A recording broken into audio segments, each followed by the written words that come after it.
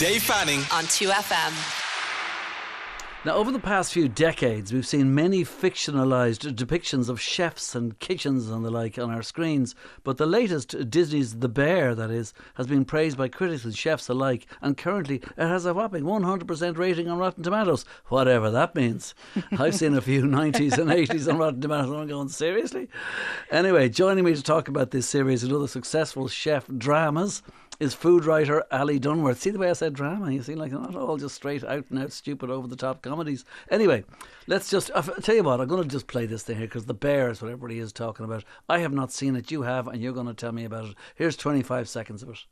Good morning, chefs. I refer to everybody as chef because it's a sign of respect. You're the most excellent chef in the United States. What are you doing here? I want to fix this place. No one's asking you to. Delicious or impressive? Delicious is impressive. Word. What do you think? It's redundant and white, just like you. So, Ali Dunworth, food writer, etc. The Bear, it's a comedy and a dramedy, is it? Yeah. Well, and a drama and a comedy? A dramedy, they're Yeah. calling it. Yeah, so it's a dramedy about a kitchen, about a restaurant in Chicago, and it stars Jeremy Allen White, who we know from Shameless USA, and he's Carmen Carmi Bizzato in it, and he's sort of that tortured, tattooed chef, James Beard Award winning. And what happens is the setup is his brother dies and he moves home to Chicago and takes over the family business. The brother left it to him in his will. And we're sort of thrown straight into it. So it is there's kind of short episodes, quite intense. Everyone's been talking about it in the food world because it's said to be the best depiction that we've seen on screen of an actual kitchen. Short episodes, unusual enough, maybe 25 minutes or so. That's a good thing for this, is it? Well, it is and it isn't, because like the pace is kept up, throughout. Basically, the story follows him and the kitchen team. So he inherits the restaurant, but also the team, and the kitchen team are great. I mean, it's brilliant actors. There's everyone in it's really watchable, especially Carmi in it. And then you've got like Tina, she's sort of the old kind of prickly cook. She's been there for years. She doesn't want to change. She doesn't want to do anything new. You've got his best friend Richie, the dead brother's best friend Richie, and he's sort of a hangover from the old style. He's the beef's old guard. He's really obnoxious and brash. And then you have the new chef Sydney, who's sort of showed up and wants to work with Carmi because of his fine dining background. And Marcus, who's the pastry chef. But we actually don't really get the setup. We're sort of thrown straight into it, and it reminded me a lot of, like, I've worked a lot in kitchens and restaurants, and you do show up to a shift and you walk into a kitchen and you're just thrown in, and the TV show does that in every episode. There's not really a setup, and then it's over as quick as it begins, which is a little bit like a shift in the kitchen as well. So okay, it kind of but works. in this one here, there's a lot of deaths, there's a rundown kitchen, and there's a very unruly staff. Right? Yeah, there definitely are. And the debt story is brilliant because that brings in the Uncle Cicero, who is a really great character, and that's just there's loads of little backstories to it, but it doesn't go into them too deeply. But the premise is basically Carmi trying to get over the grief, and we think he's maybe going to fix the grief by fixing the kitchen. That was my take on it.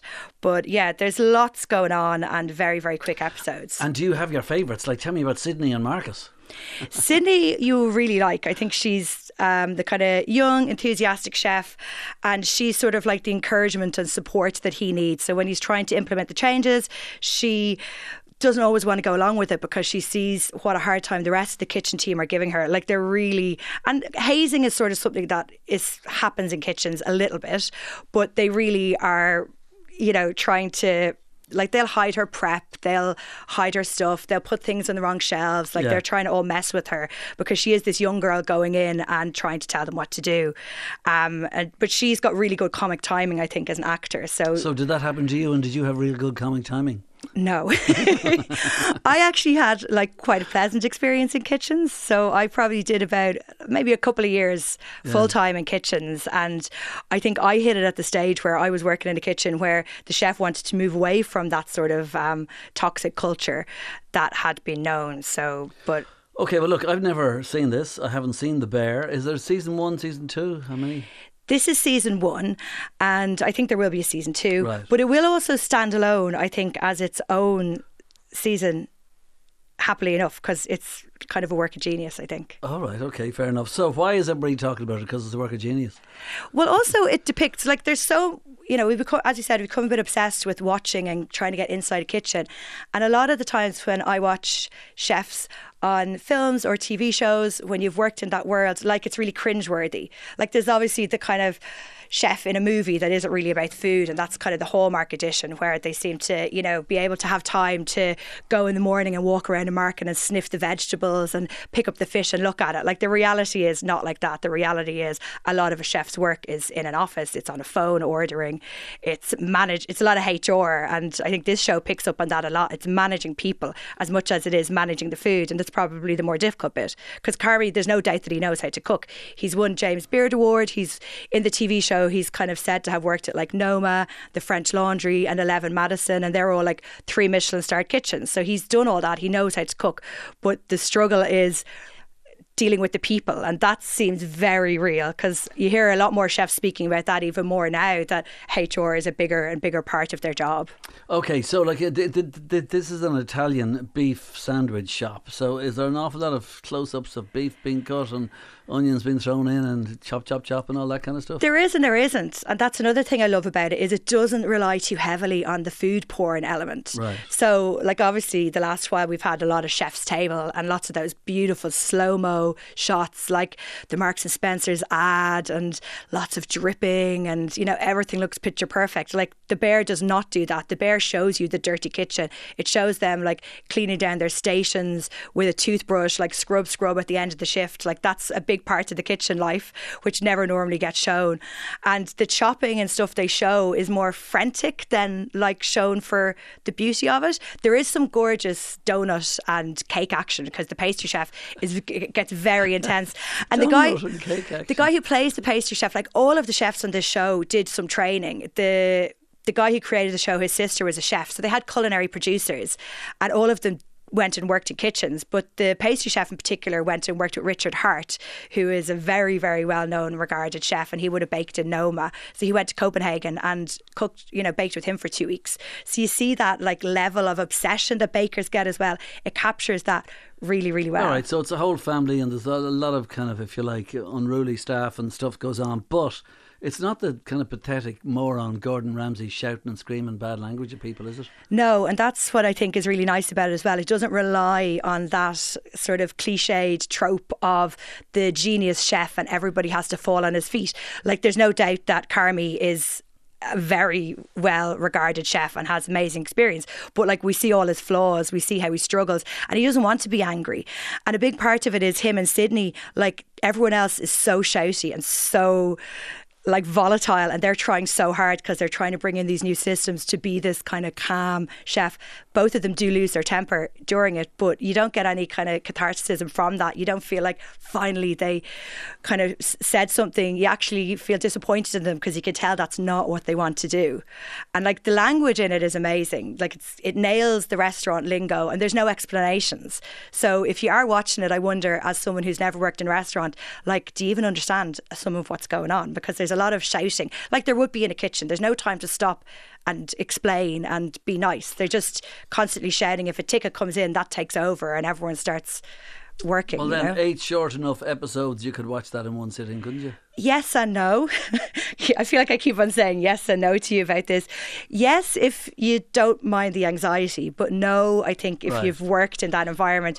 Everyone I know I spoke to said it made them very anxious, and I certainly couldn't. I was really looking forward to each episode that I watched, but I watched them one by one because it was too much. Like, I watched a few episodes yesterday and a little bit of boiling point in preparation for talking to you, and then last night I dreamt about, like, I was kind of in a competition cooking a steak, and when I woke up I hadn't finished the steak and I was kind of traumatized. So it gets into your head. You never, like, there's a lot of PTSD in The Bear, and I think a lot of people who work in kitchens will always react certain ways to certain things. Okay, so that's The Bear, which I haven't seen, and you seem to have been describing for me the whole time there Boiling Point, which I have seen, which is incredible. What did you think? Well, I just think at the end of it all, you just need to take a breath. You need to, like, you're so knackered watching this thing. It's a one-shot movie, and it's fantastic. It's really good. Yeah, I mean, and there's an episode of The Bear, actually, the 7th episode is one shot. So it does seem to be a thing, and it's only 20 minutes, or even it might only be 18 minutes, but it is one shot.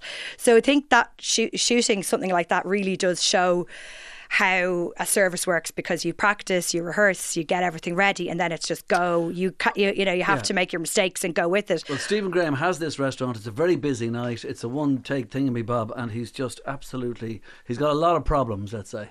Yeah, and a bit that annoys me about Boiling Point is the fact that they keep on being told it's a really busy restaurant, but everybody in it seems to always have time to like stop and have these very elaborate conversations and arguments with each other, and they're arguing like in front of customers. So some of Boiling Point I thought was really spot on, and some of it was really unrealistic. Like how they move and how they act is brilliant. Like they've obviously spent time in a kitchen because they have carry their tea towels the right way, they walk the right way, they stand the right way. But the way they kind of carry on in the restaurant is, again, it just gives you anxiety. You're like, clean your station, just keep because moving. you were in higher class restaurants working doesn't mean this guy's just doing the best he can. He's really up against his old business partner is a total pain in the neck when he comes in with his girlfriend. Yeah, up near the door. But also all the things that happen, they would happen, I suppose, where someone comes in that you don't want to, a critic comes in, there's a food allergy, there's a problem with the orders. Like all those things would happen in restaurants. The food allergy thing turns very kind of weird. Yeah. But they would never happen like that in that amount of time. But I understand that it's a movie, so you have to like... It's not a documentary. Yeah, exactly. But it is... I found Boiling Point not as enjoyable. I kind of watched it and then turned it off and then went back to it, and yeah. Well, I would highly recommend Boiling Point. I think it's absolutely fantastic, and Stephen Graham is brilliant. Here's a little bit of it. Callie, What are you doing? Callie, no. What are you doing? Callie, he wanted me to throw you under the bus, Callie. What are you talking about? Honest to God, look, he told me to let you take the blame for this. That I can't take the blame. It's not my gaff. I can't take the blame. It was my fault. No, I'm that so makes sorry. no sense, Andy. No. It makes no sense. Callie, you don't understand, love. I'm in a... Don't tell me I don't understand. I don't understand. I'm here covering your ass every single day, Andy. I can't take it anymore. My God, that's Stephen Graham from Pirates of the Caribbean and This Is England and Peaky Blinders. He was in, I think, as well for a while. Tinker Tailor, all that stuff. Okay, so that is.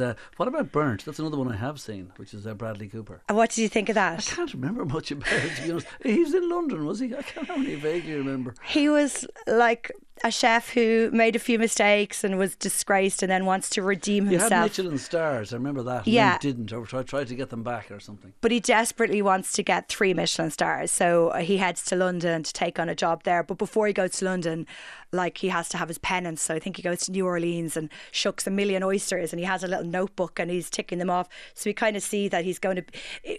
Burnt does put the genius tortured chef on a pedestal, and kind of, for me, it okays this sort of toxic culture and the shouting and the abuse, and it doesn't necessarily glamorise it, but it sort of puts it on the big screen in a way that doesn't really give you a payoff to say that it's bad. And even though some of those things might be true, they do happen in kitchens. Like, I don't think you need to necessarily show it all the time. And do Michelin inspectors leave forks on floors? No. I mean, I haven't worked in Michelin, but as far as I know, you do not know that they are in, and they don't leave a fork. And what was the other one? Well, in the movie, it says that they leave a fork so you can see if the staff are going to pick it up and replace it. Yeah. And then there's something else about ordering like half a bottle of wine and various things like that. But as far as I know, the Michelin inspectors do not do any tells. So that was a bit ridiculous. I have to say once again, it's a movie. Okay. Yeah, it is I did enjoy it. And I have to say, the food in that is stunning. Like, the food is beautiful. You do want to eat everything in that movie. Okay, well, here's a bit of a Bradley Cooper. Burnt. You marinate the lamb in za'atar and lemon zest, right? Yeah, and yogurt too, yeah. Gorgeous. Thank you. Look, Mr. Jones, I just want to say, you've always been a hero of mine. We studied your menus and recipes, and... A hero or a god? I don't know the difference. Would you work for me for nothing? For nothing? For food, for meals. Yeah, absolutely. Yeah, if I was learning those... Yeah. Would you pay me? How much would you pay me to work for me? Would you pay me £100 a week? 200? 300? Trying to make a point. Your resume's great, this lamb fantastic, but you lack arrogance. And to be in my kitchen, you have to defend yourself. Okay. Okay, that's Burnt, and we're talking The Bear, Burnt and everything else in terms of kitchen dramas with Ali Dunworth. So Ali, just tell us, have you seen the one with Jon Favreau, the, what do you call it, chef? Chef, yes. Yeah, I haven't. I've seen that many times. Really? That's like a go-to sort of feel-good movie. And I think that, again, it doesn't like depict everything perfectly, but you don't mind because it's so kind of delightful to watch. And it's got like a really amazing cast. It's really fun soundtrack. Wait a minute, I have seen. That's the one with the food truck. Yeah. Oh, right, sorry. Where they're making those cubanas, like the cheese sandwiches the whole time. And yeah, they kind of go on a road trip. And Scarlett Johansson is the love interest. And yeah, I think it's not really, it's more in a food truck. It's not really based in, you have the beginning story set up where he's a chef who's frustrated and has a fight with a critic and then, you know, leaves his job and starts the food truck. But it's just a really nice movie to watch. I don't think we care about whether it depicts it properly or not. Oh, well, then I'll give you a little bit of it now. Come on, you ready to do this? Is it on? Yeah, let's do it. Doing it, guys. Come on, let's get everything out. I want the Cambros, I want the delis It's all out. inside Start the walk-in. plating, Ready to okay? go, You got the baby. French Can lady? you tell me what's going on for tonight? No. How many covers How we have many? tonight? We're overbooked, but I just Good. printed out all the menus. If it's not the menu you got printed, it's different. No, We're gonna do that's a what I different one. We're going to understand. go I know, but I tasting have- menu. Carl, A I have tasting to menu one- tonight for Ramsey Michelle. I know, but we have to. He's coming here. Everybody knows about it. Did you see the Eater article? I did. It's all I'm over so the excited internet. for you. It's great. You know, I Taste love the it food. so much when you get like this. Taste I really the do, food. but I just Bring in the wait staff. Have them taste the food. I want them to understand what we're going for. Okay. Okay? We're not pushing specials today. The whole menu is special. I'm excited. I'm excited. I'm finally happy. I'm finally happy. That's Chef. What about, are you going to talk about the Paris rat who can cook? I mean, Ratatouille, come on. I know, and we did talk about Ratatouille before. I love Ratatouille, and Ratatouille is one of the ones when you are looking at it from a perspective of how real to life is it. It's surprisingly accurate because it is a cartoon of a rat cooking in a kitchen, but they obviously researched it well and kind of the movements and the animation. It's another one that's really nice to watch, and you genuinely want to eat some of the food in it, even though it's animated. Just a matter of interest, Gordon Ramsay's Kitchen Nightmares. I have never seen it. Is it any good? It depends on what you think good is. So I think that was just a big part, I suppose, thinking about how things have changed over the last few decades. That was the beginning of us sort of really glamorising that shouty chef kitchen culture, or not even glamorising it, but making it into entertainment. So that at the time it was brilliant, and that's all we wanted to watch was those shouty TV chefs, and everyone watched it. There was Kitchen Nightmares, The F Word, he did Hell's Kitchen, and then like on, and so many shows came from Ramsay shows. I'll give you a little bit of them here, look. That's the sushi pizza. It sure is. It's rice, salmon, crab, and mayonnaise, some cheese. Wow. Thank you. Japanese pizza.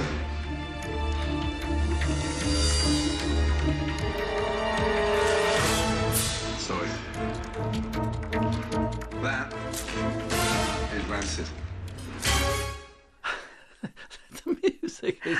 I think they feel really dated when you watch them back now. Oh, really? And there's a lot of people that will kind of reviews of them like on YouTube of chefs looking back on them now and saying how wrong everything Gordon Ramsay or Jamie Oliver did. But when they were on TV, like we took everything they said as gospel. Like they kind of invented a new like career path for chefs. Fanny Craddock. Do you remember Fanny Yeah. Craddock? Julie and Julia. Yeah. In fact, she died this week. Oh. Yeah, the younger one who decided to, I book. didn't know that, It was yeah. over 500 recipes, and she spent the year in New York. Yeah. I think she was Amy Adams in the movie up against Meryl Streep, and she decided to make all in the 1 year. Yeah, and I mean the real person died this week. Anyway, Anthony Bourdain, tell me about him.